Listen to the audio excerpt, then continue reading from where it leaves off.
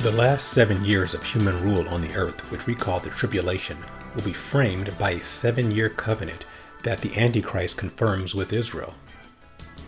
And for the first 3.5 years of that 7-year period, the Antichrist will seem like a dream come true. He'll be the leader the world has been clamoring for, and the Messiah that the Jews have been waiting for. But at the midpoint of the tribulation, all that will change. But in this episode, we're going to talk about the first 3.5 years where the Antichrist is the coming world leader on this week's episode of Revelation Unveiled on Faith by Reason. Welcome to Faith by Reason. The website behind it all is faithbyreason.net. There you will find hundreds of hours of study material, blogs, podcasts, and video. We are continuing our study of the book of Revelation, and we are focusing on the Antichrist as we are at the midway point of the book, chapter 13. And we're going to dive into the actual breakdown of chapter 13 in the next episode.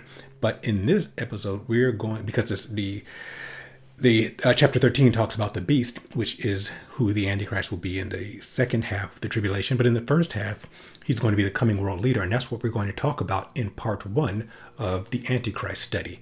Now, in the previous 2 episodes, we gave an introduction to the Antichrist. We looked at myths and falsehoods about the Antichrist. And then in the last episode, we looked at what the Bible says about the Antichrist's career. And in this episode and the next, we're going to look at his entire career in the tribulation, with, again, this being a focus on the first 3.5 years when he is the coming world leader. And I want to start by giving you a quote from a man named Paul-Henri Spaak. He was a former Belgian prime minister and one of the principal architects of the European Union, which is one of the latest in attempts at world government. There have been many. We'll talk about them a little more in this episode and why there have been so many attempts at world government. But again, the European Union is still around. They're one of the big ones. And here's what he said. He said, we do not want another committee. We have too many already. What we want is a man of sufficient stature to hold the allegiance of all people and to lift us out of the economic morass into which we are sinking. Send us such a man, and be he God or the devil, we will receive him. That is a quote that's strangely prophetic, especially coming from a secular person, and it's been used quite a bit by theologians because it really is succinctly talking about what the secular world has been looking for. They've been looking for a world leader who is basically going to lead the world into the promised land. Why does the world want this? Why are we looking for a leader? And it's hard to deny that we are. We put so much faith in the people who lead us. We almost worship them, even though most of them are not worthy. I would say 99.9% of the people who are our leaders, be it governmentally or corporately, fail us over and over again. Yet we continue to look for some person, some king, some emperor, some president, some prime minister, someone to lead us. Why do we want to be led? And why are we looking for such a leader? It all goes back to Eden. Everything goes back to Eden. All of our behavior. I have put forth the supposition on Faith by Reason many, many times that you can trace all of man's activity, all of his desires, all the way back to Eden. Man's desire is to get back to Eden. And why not? Eden was perfection. Eden is what we were made for. We were made to live in Eden. And what was Eden like? Eden was a state of perfection where man was completely fulfilled. He had perfect fellowship with his fellow man, or in this case, his fellow woman, Eve. He had perfect provision from the trees of Eden that he could eat from, and he had freely eat from, and he had perfect direction and guidance, which was from his one-on-one personal relationship with God. Adam and Eve walked with God in the cool of the day. But when man rejected God, his desire for Eden didn't go away. When original sin happened, and man was kicked out of Eden, he was no longer in Eden, but his desire for being in Eden never went away. Man still desires to be the king and queen of the world as they were before. And they desire that perfect provision, but they also desire that perfect leadership, the perfect leadership that they had from God. However, they want all of this in this Edenic state without God. So the greatest hope of man right now is being in a situation where everything is provided for him, where he is in perfect fellowship, and that's done through the laws and of the government. And they expect perfect provision, which is done through the force of government and programs, things like socialism and taxation and all these different world governments that have sprung up over time. They've been really trying to get us back to that Edenic state. Perfect government, perfect provision, perfect fellowship, perfect guidance. And for the first 3.5 years, the Antichrist will convince the world that he has achieved that and he will be worshipped. He will also, of course, again, be the false Messiah, and he will fulfill what the Jews have been wanting from their Messiah, which is the rebuilding of their temple, the establishment of the land of Israel, and their place in the world hierarchy, the kingdom age that they've been expecting. And again, that's what he'll fulfill. So before we get to the 7 years and look at the first 3.5 of those 7 years, we have to talk about how the Antichrist gets from zero to being able to confirm that covenant. Where does he start? And again, we've talked about the fact that there's always been an Antichrist figure, I believe, alive in the world, because Satan doesn't know when God is going to withdraw the church and withdraw his Holy Spirit, withdraw the restrainer, and he's always had to be ready to take advantage of it. So how does this work? Now, remember, in the last episode, we talked about how the Antichrist will be the seed of the serpent, the seed of the Nachash, the seed of Satan. And I believe that in a certain way, it's literal. And so it's going to get a little, let's say graphic, but just bear with me, because I believe that the figure who's birthed as the Antichrist isn't just someone who has political ambitions and is used by Satan. I believe he is literally the seed of the serpent. And in order to understand that, we have to look at some fairly disturbing, disturbing and heretical. So in order to understand this, let's take a step back and look at the big picture of who Satan is and what his goals are. What Satan is, he's an imitator. He imitates God. His goal is to be like God. And we've talked about this many times. In order to be like God, he has to have his own Trinity. He needs to have his own Jesus. And the Antichrist will be that Jesus. But one thing to understand is that he won't just claim to be like Jesus. The Antichrist will claim to be Jesus. He will claim to be the return of Jesus. He will claim to have the blood of Jesus. He will be the physical, I don't say reincarnation, but the physical appearance again of Jesus. He's going to be the second coming. How can he make that claim, or how can he legitimize that claim? Well, in order to understand that, we need to understand something called the Merovingian bloodline. It is, again, it's heretical, it's pretty ridiculous, but it's believed by a shocking number of people. And if you want to do a deep dive into this, and if you have the maturity for it, you can read the book Holy Blood, Holy Grail, which I believe came out in the 80s. And this Merovingian thing is really documented, is well documented there. I mean, it's not written by Christians. It's actually a fairly anti-Christian book, but the documentation of this theory is well presented there. And of course, you have the popular culture, which inexplicably popular cultural phenomenon of the Dan Brown books, like Da Vinci Code, which became a bad book, which became a bad movie, and all this other stuff. Anyway, what is the Merovingian theory? Goes like this. Jesus either didn't die on the cross, or before he died on the cross, he had sexual intercourse with Mary Magdalene, one of his followers, and fathered at least one child, maybe more. It depends on the theory that you read. And then he either died, or he again, it either happened after the crucifixion, or again he lived through the crucifixion and they became a happy little family. The theory goes on to say that the disciples of Jesus and Jesus' other followers didn't like the fact that Jesus fathered a child that took away his holiness, his virginity, his position as a sinless man, especially if the child was had outside of wedlock. And because that would ruin Christianity, they came after Mary Magdalene and the child to try to get rid of them. However, there were certain followers who believed that this child was divine. This child would have the blood of Jesus after all. If Jesus fathered this child, then the child would have that divine blood, that blood that is from God and from man. From man through his mother Mary, through Jesus' mother Mary, and of course the divine blood, because God through the Holy Spirit impregnated Mary, and so So these people decided to sneak Mary Magdalene and the child away, and they hid them away in Europe to be away from the followers of Jesus who were faking his divinity and trying to start their new religion for money and power, or whatever the excuse they gave was.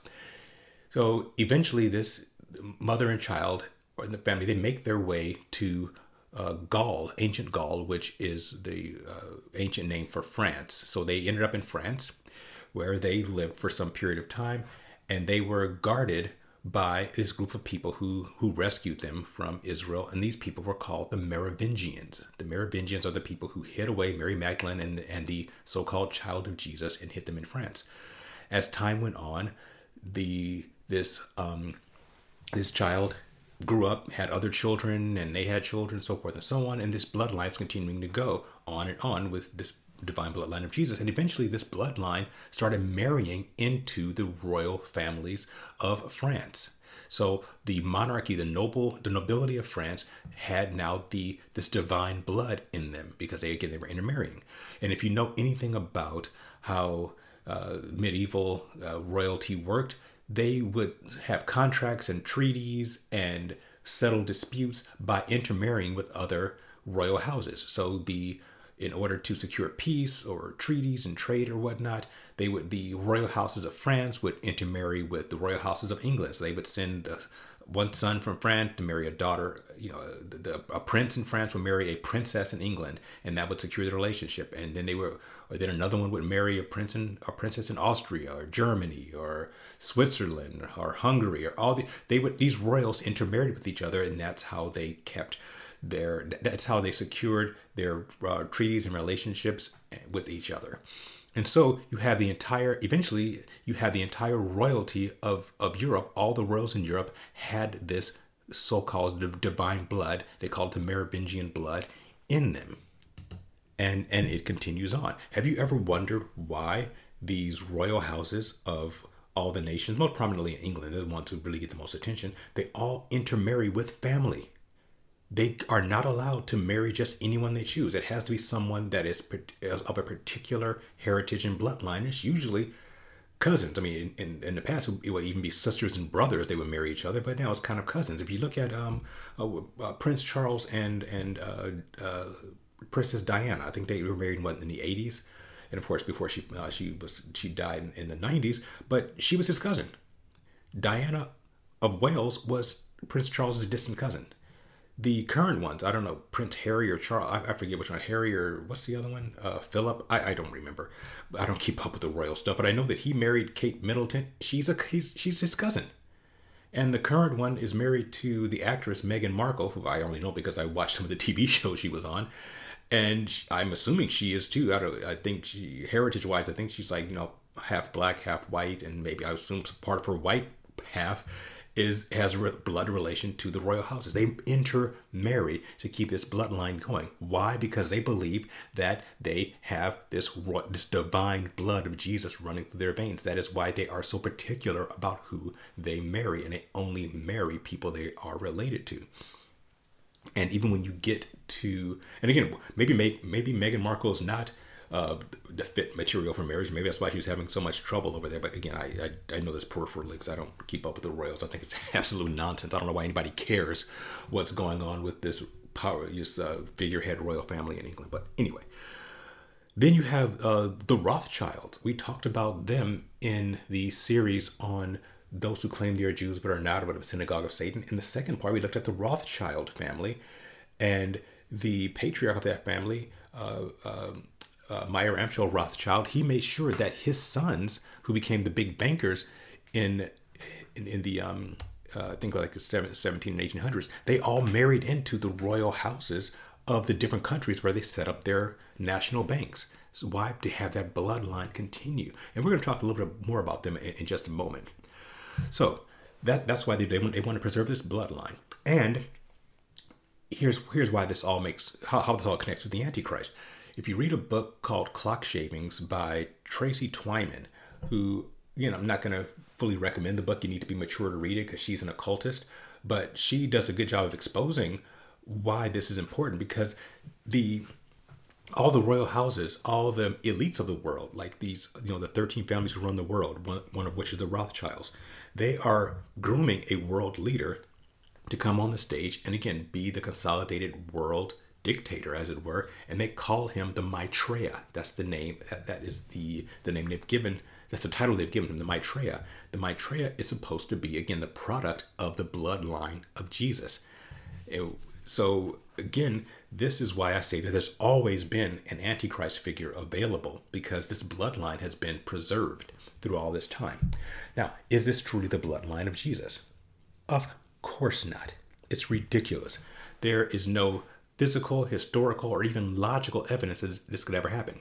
There is no historical evidence whatsoever, not a shred of it, that Jesus had a child with Mary Magdalene. In fact, this theory didn't even exist for like a couple hundred years after Jesus' death, resurrection, and ascension. No one was saying this. So there's no historical evidence of it. It's all a made-up myth. Furthermore, it doesn't make any logical sense because Jesus' life is extremely well documented. The life of Jesus is one of the most it was one of the most documented lives and deaths in history. And that secular history was written by his enemies. The Romans had their historian Flavius Josephus write the history of Jesus, and it was also his history was written by the Jews in the Talmud, the Jewish leadership who had him killed in the Talmud. Why would they hide this? Because it was in their best interest to ruin Christianity. It would have been in their best interest to expose this, because if they had evidence that Jesus had a child out of wedlock, or that he was married, or that he was having sex with Mary Magdalene behind closed doors, and it was that would have ruined Christianity. That would have ended Christianity in the first century, and that's what they wanted. They had every incentive, the Romans and the Jews, to expose anything that would have ended Christianity, and this would have done it. And it's not like they wouldn't have known, and they didn't do it because it didn't happen. It's ridiculous. So then, why, if it's so silly and so false, why do these royal houses still do it? Why do they still believe they have divine blood? Why do they believe they have the blood of Jesus? Well, that information is not for the regular occultists. That's for the lower level people. The people at the highest echelons know that this is all a ridiculous myth. But they still intermarry and still preserve the bloodline, because there is actually a special bloodline they want to preserve, but it's not the bloodline of Jesus. Actually, that bloodline that they want to preserve goes way back further than the time that Jesus walked the earth. It actually goes all the way back to our old buddy Nimrod and his wife/mother Semiramis. How? One of the many things we know about Nimrod is where the Bible says he began to become a Gibborim. Gibborim is one of the titles of the Nephilim. Where the Nephilim are the angelic human hybrids that began in Genesis chapter 6, when the sons of God, the Benai Elohim, angelic beings, had intercourse with women and produced these hybrid offspring. Nimrod either was born a Nephilim or became one through some ritualistic manner. We've talked about this many times in the past. You research it in the categories in the right navigation bar on the website, faithbyreason.net. Nimrod allegedly birthed a child called Tammuz. That child became the first of that royal bloodline. Remember, Nimrod was the first world dictator, and his son Tammuz, if it was really his son, there's some debate about that, but if he was, and there's reason to believe he was, then that is the bloodline that is being preserved. It's a Nephilim bloodline. And even if Nimrod was not Tammuz's father, there is evidence throughout the Bible that the Nephilim did not go away. They appeared again. They were in the promised land when, several hundred years later, when the Jews were trying to take back the promised land under Joshua. They reported in the book of Numbers that the Nephilim were in the land. So this was still happening. The angelic beings coming down and having intercourse with women was still going on. So either Tammuz or another product of the Nephilim were considered, the hybrids, the gods as men on earth, man-god hybrids, and their bloodlines have been preserved. I spoke about the Rothschilds. The Rothschilds claim, well, let me back before I get back to Rothschilds. Let's talk about what happens next. All the royalty of the ancient times, the Egyptian royalty, the Babylonian royalty, the Assyrian royalty, all claimed to be the descendants of the quote unquote gods, little g gods. Who are these little g gods? They're angelic beings. And it's easy to say, well, they were just, saying this. The pharaohs and the, other kings and queens were saying that they were they were divine products just to secure their status. Maybe, but there was also something else to it. I think they said that because it was probably really true that they were part of these bloodlines. And that's why, not just with the current, and when I say current, I mean the last couple thousand years of royalty intermarrying, it goes all the way back to the beginning. The pharaohs intermarried. The kings of Babylon and queens of Babylon intermarried. Of the kings and queens of Greece, of the Phoenicians, of the Assyrians, you name it, royal families always intermarry. Why? Because they're trying to preserve their bloodline. What is the bloodline? It's the bloodline of the Nephilim. It is a satanic bloodline, and that's what's being preserved. And that's why these people are always related. And it's not just royal houses. There was an interesting article I read. I wish, if I find it, I'll link it in the show notes, but I can't promise I will, that showed that every single president of the United States has been related to each other. They're all family. Even Obama, who obviously doesn't, because he's of African descent, doesn't look like the other presidents, but he was a distant cousin of George Bush, his predecessor. And you can go through the lines and find that these people are all related. Distant cousins, but they're all part of the same bloodlines.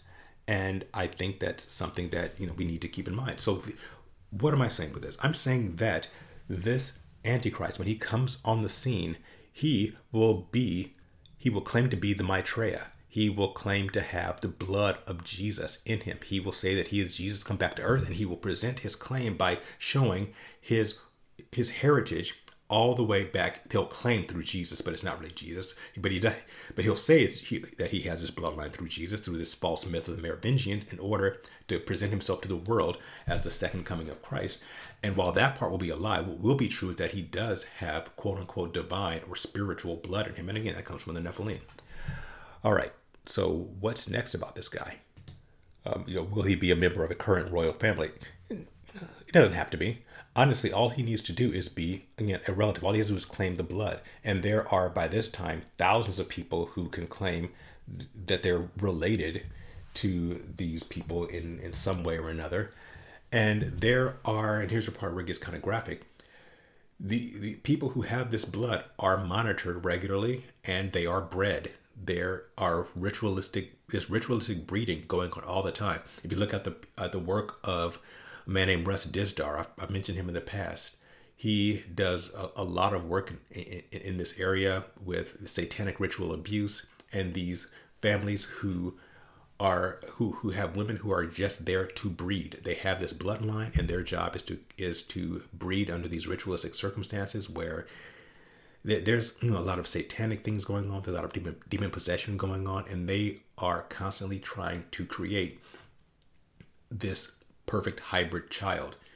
It's called the Babylon working, and Babylon working babies.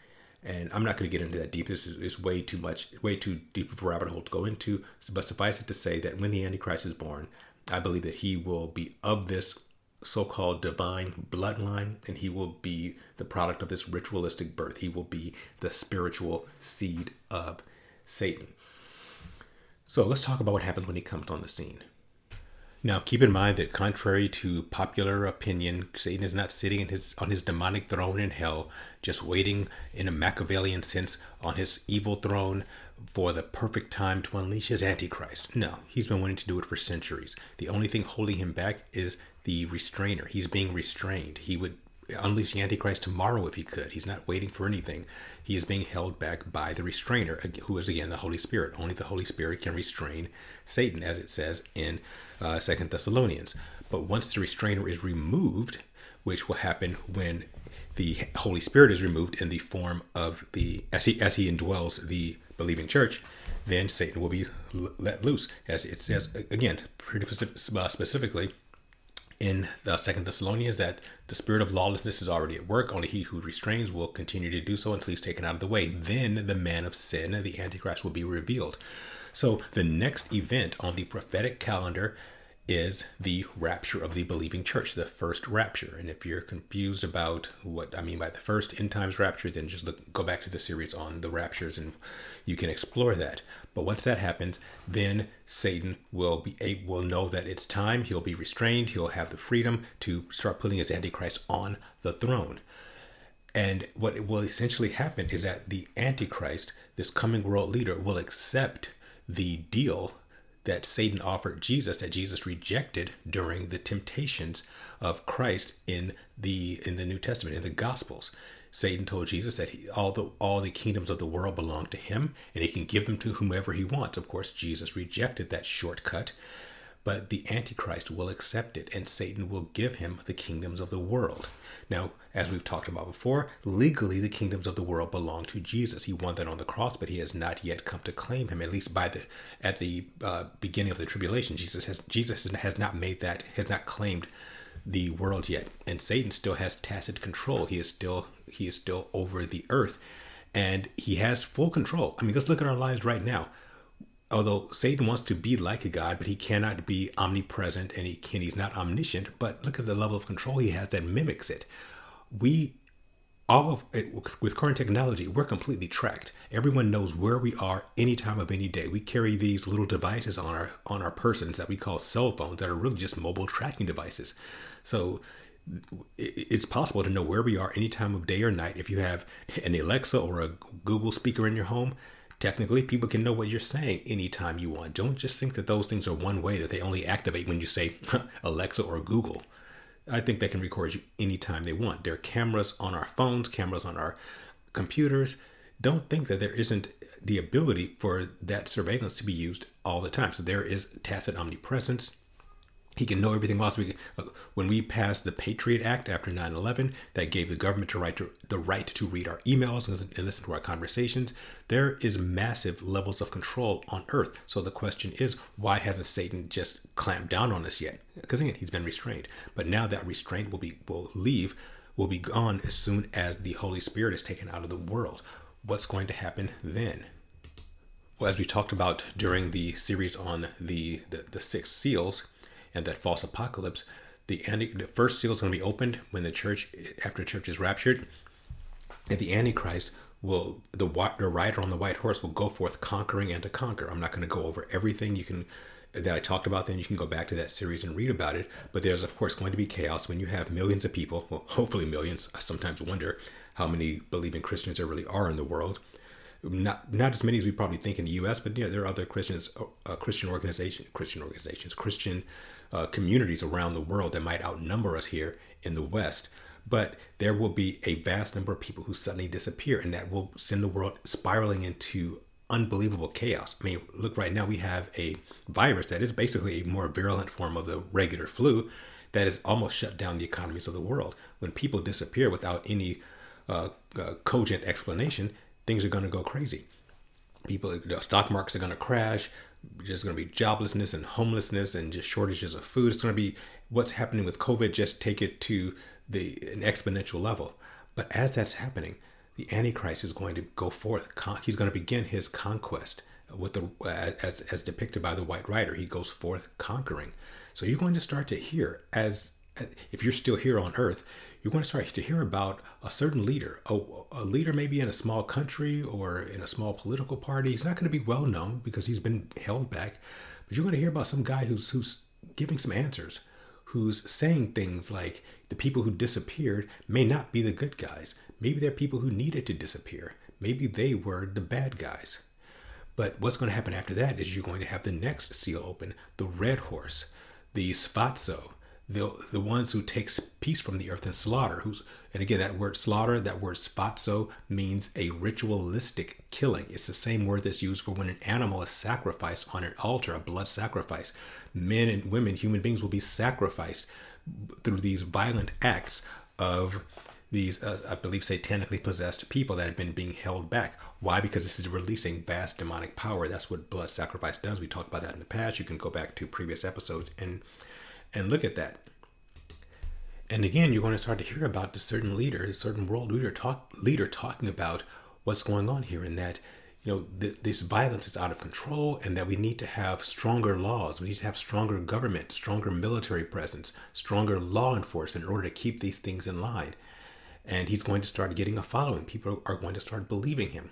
Then the next thing, you have the black horseman riding, and that's economic control. Again, part of Satan's false apocalypse is collapsing our economy and having rampant inflation.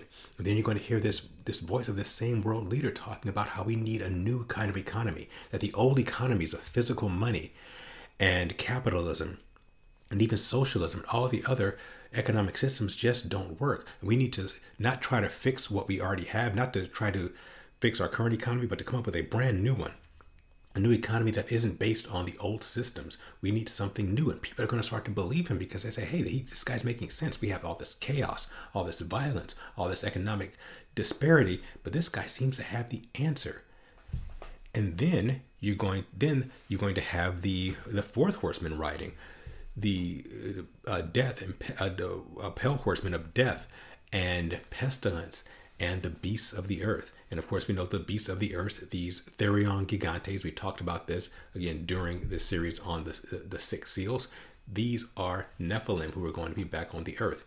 They are going to be like nothing we've ever seen, and they are going to kill a fourth of mankind.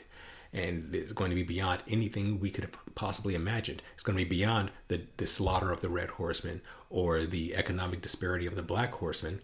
This is going to be something that goes beyond physical. Is also going to be spiritual. And that's when you'll hear this world leader who by now the world knows his name. And he's going to have an explanation. He's going to tell you that what's going on here is more than just physical. It is spiritual. It's not just a physical battle we're dealing with. It is spiritual. These entities, these beasts, these Therion, these Nephilim that are around, they didn't just show up out of nowhere. There's actually physical evidence that these are creatures of old, creatures that we considered myth. And you're going to hear about how the museums are going to come with hidden artifacts and hidden fossils and relics out of their basements that they've been hiding. Things that they've been hiding, not just in those museums, but in the catacombs of the Vatican that no one's allowed into. And they're going to tell you that, yeah, scientists in the upper levels have known about these things for a long time, but they just didn't feel the public was ready for them. And now we have evidence of these creatures, these supernatural entities on Earth right now, slaughtering human beings. But why are they here? Well, of course, we know that they are part of Satan's false apocalypse, but the Antichrist, this world leader, is going to tell you that this is part of a hidden history that has just been not provided, not revealed to mankind before now. He's going to tell you that all the religions that we've believed in, especially Christianity, have either been misunderstood or completely misinterpreted, and that there is actually a real spirituality, a real true supernatural belief that we need to learn about. He's going to tell us that what we know about the God of the Bible, of Jehovah, is all wrong. That he is not the good and loving God that Christianity has told us he is, because most of the Christians are gone now. Who he really is the bad guy. That the God of the Bible, that Jehovah, is not good. He's evil. That when he created Adam and Eve, he didn't create them because he wanted to love and be loved by flesh and bone creatures. No, he created Adam and Eve and all humanity to be subservient to him. He wanted to keep them locked in the darkness of ignorance with no knowledge of good and evil. But what happened?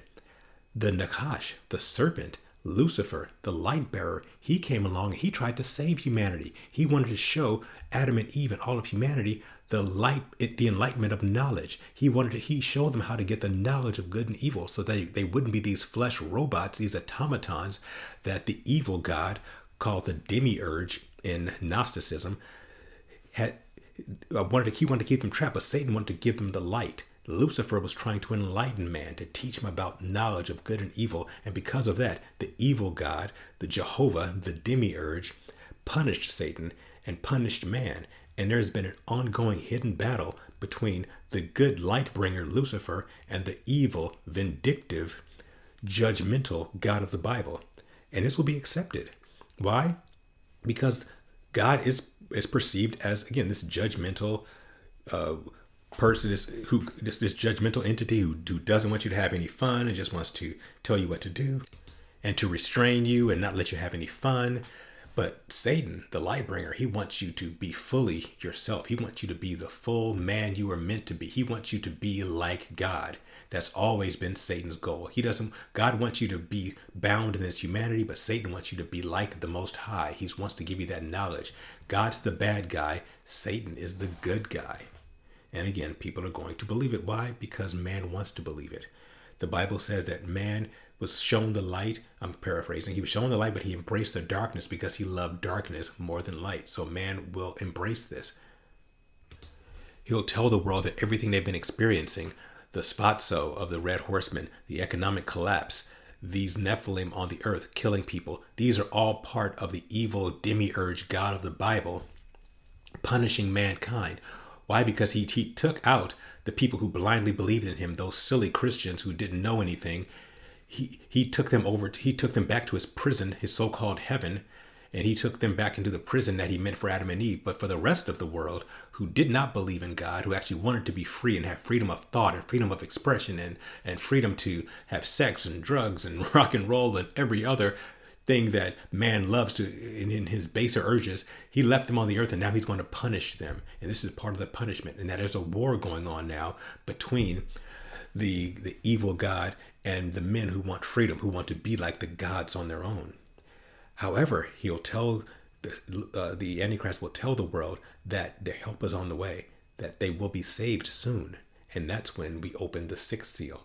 And of course, there's the great earthquake and the cosmic disturbances. But the main thing about the sixth seal, which we talked about during that series, is that the stars of heaven will be cast down to earth.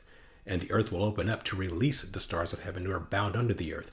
We know them as fallen angels, but when they come onto the earth, they won't call themselves that. They will actually present themselves as ascended masters, as our alien transcendental space brothers, as it were. They are the ones who will claim to be our co-creators. They will say that when God said, let us make man in his own image, when God said, let us, he wasn't speaking of the Trinity, nor was he speaking of the universal we in grammar.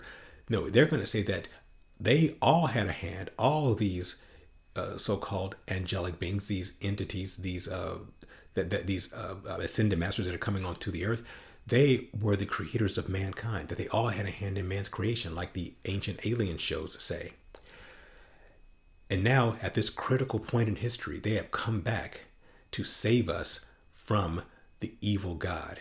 That's why they're here. They are here to show us the way to do what? To do what Satan said from the beginning, to become like God. And their Antichrist, this new world leader, is one of them. That he has their bloodline, that he has divine blood and human blood. He, like Jesus, because they're going to paint the Jesus of the Bible. They're going to say that we misunderstood him, that the true Jesus was actually one of them. He was an ascended master. He was someone who had divine and human blood, and he came to show humanity the way, but humanity wasn't ready for it, so they killed him. But now you have this new world leader who has the blood of Christ in him and the blood of man in him. He is the perfect fusion of man and God. He is the God-man. He is the one who can be like the Most High. He is what human beings should aspire to. He is their avatar. He is the new leader of earth. And people will, of course, believe it because they want to. The Antichrist will be the harbinger. He will be our model. He is going to be the false Christ. And just like the real Christ who says that we should be like him, this false Christ, this Antichrist, this coming world leader will tell us all that we should be like him. We should be divine.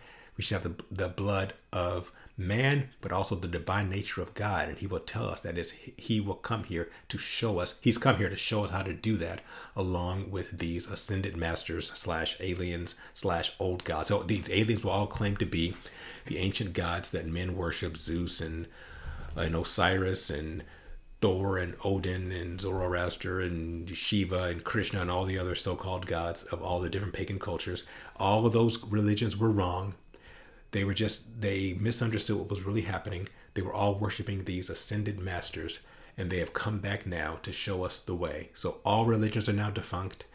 The true religion is that of these ascended masters and their world leader, the Antichrist. and they will end the suffering. They'll call off the red horsemen. So no more killings, no more. Peace will return to the earth. The economy will be replenished under a new global standard of economics. They'll take care of the Nephilim, get rid of them, get them out of the way, and they will usher in a time of peace and prosperity. Because, of course, Satan caused all of this, so he can end it. And when it ends, the whole world will marvel after this world leader, the model of the perfect man, the perfect hybrid of man and God, with the divine blood and, of course, the blood of man. And during this time, he will solve all the world's problems. He will charismatically speak out. He will speak out, of course, against the Most High, as the Bible clearly says. He will say pompous words and blasphemous things against the Most High, like I just said, that the Most High, that the true God of the Bible, that Jehovah is evil, not good, which is the ultimate blasphemy, that Jesus in the Bible is fake, and that the real Jesus was, again, one of these ascended masters, and that that those who dwell in heaven were just the automatons who foolishly believed in Christianity, that these evil God took away and took them back to the prison planet. He'll say all these blasphemies, but he will bring peace to the world. And as the Apostle Paul says, by peace he will destroy many. But part of that peace will be bringing peace to the Middle East. And he'll let the people in the Middle East know that, Allah and the Quran are no more real than the God of the Bible. They've gotten it all wrong. And he will allow the Jews to rebuild their temple. He will confirm a covenant with them for 7 years. And I believe part of that will be rebuilding the temple. Not because the temple is where God dwells, because again, he will have basically discredited all religions, including Judaism, but it'll be a symbolic act. It will allow the Jews to rebuild their temple more as an amusement park than anything else. But it will just be a sign, a show of good faith. But that will begin the tribulation period, that final 7 years of human history that we call the tribulation. And for the first 3.5 years, he will be admired beyond any other world leader. He'll be the man who brings peace and economic prosperity, and he will be loved. However, that period of time also begins the period of time where God starts his process of taking back the world for Jesus. Immediately after this covenant is reached for 7 years, you'll have the two witnesses who we talked about a few episodes ago, testifying against the Antichrist and his government. And for 3.5 years, they will torment the world, and no one will be able to do anything to them until that 3.5 years are up. You will have the 144,000 talking about, witnessing also about God, telling them that, who the true Jews are and what the truth is. So during this period of time, even though there will be lies everywhere, this deception, this ultimate deception, that this great delusion that will cause people to believe the lie, and of course the lie is that man can be God. During all this, God will still be putting out the truth through his two witnesses and through the 144,000 who will be hated, but they will be sealed by God. You will also have the first, I believe, the first 5 trumpets, the first 6 trumpets will be blown during this time as well, knocking down these strongholds that Satan has erected during his false apocalypse. And there's nothing the Antichrist can do about them because they are from God. However, he will continue to lie and deceive the world into believing that he is the Savior. However, something is going to happen at the end of that first 3.5 years. He's allowed to overcome the two witnesses, which we already talked about. He will also overcome the 144,000 because, as we will see in chapter 14, they are all in heaven by the end of the first 3.5 years. I believe they're actually raptured. They're raptured along with the two witnesses in the second end times rapture. But the culmination of this will be when he breaks that 7-year treaty at the 3.5 year point, and he goes into the temple and he becomes something else. He becomes no longer the man of sin. He becomes the beast. This also has to do with him suffering a mortal injury that may or may not kill him. I believe it will, and I'll tell you about that in a couple episodes from now. But when he comes back from this mortal injury, he is something completely different. As I said, he's no longer man. He is now fully beast. And we will talk about what that means in the next episode when we actually dive into Revelation chapter 13, where we see the depiction of that beast with 7 heads and 10 horns, who the Antichrist is going to be in the second 3.5 years, when literally all hell breaks loose. So we're at about 45 minutes, so we're up 50 minutes over normal time. But I had to take the time to present this to you. So that's the career. That's the first half of the Antichrist's rule and reign on the earth. Then in the next episode, we're going to talk about what happens in that second 3.5 years. We're going to talk about what this mysterious beast is in Revelation chapter 13, and who we also see in Revelation chapters 17 and 18, particularly 17. So we'll look at both of those depictions because they're intrinsically tied together. We will look at the mystery of this beast, why he's described the way he is, what all that means, and we'll look at his true demonic self. The charming, well-spoken world leader will be gone, and we'll be left with the king of fierce countenance, this creature who is going to make Adolf Hitler look like a choir boy, who is going to be the most vicious dictator the world has ever known. And he is going to want to be worshipped as God. He will be the ultimate blasphemy, the abomination of desolation. And we will talk about him next time. All right. Thank you for watching and listening. I appreciate it. Please subscribe to Faith by Reason by going to the Indeed Right navigation area on faithbyreason.net and putting in your email. Also subscribe here. Please hit the subscribe button and the like button and the notification button so you can be notified of these episodes when they come out. And in the next episode, we will again start breaking down Revelation chapter 13, looking at the beast that comes out of the sea.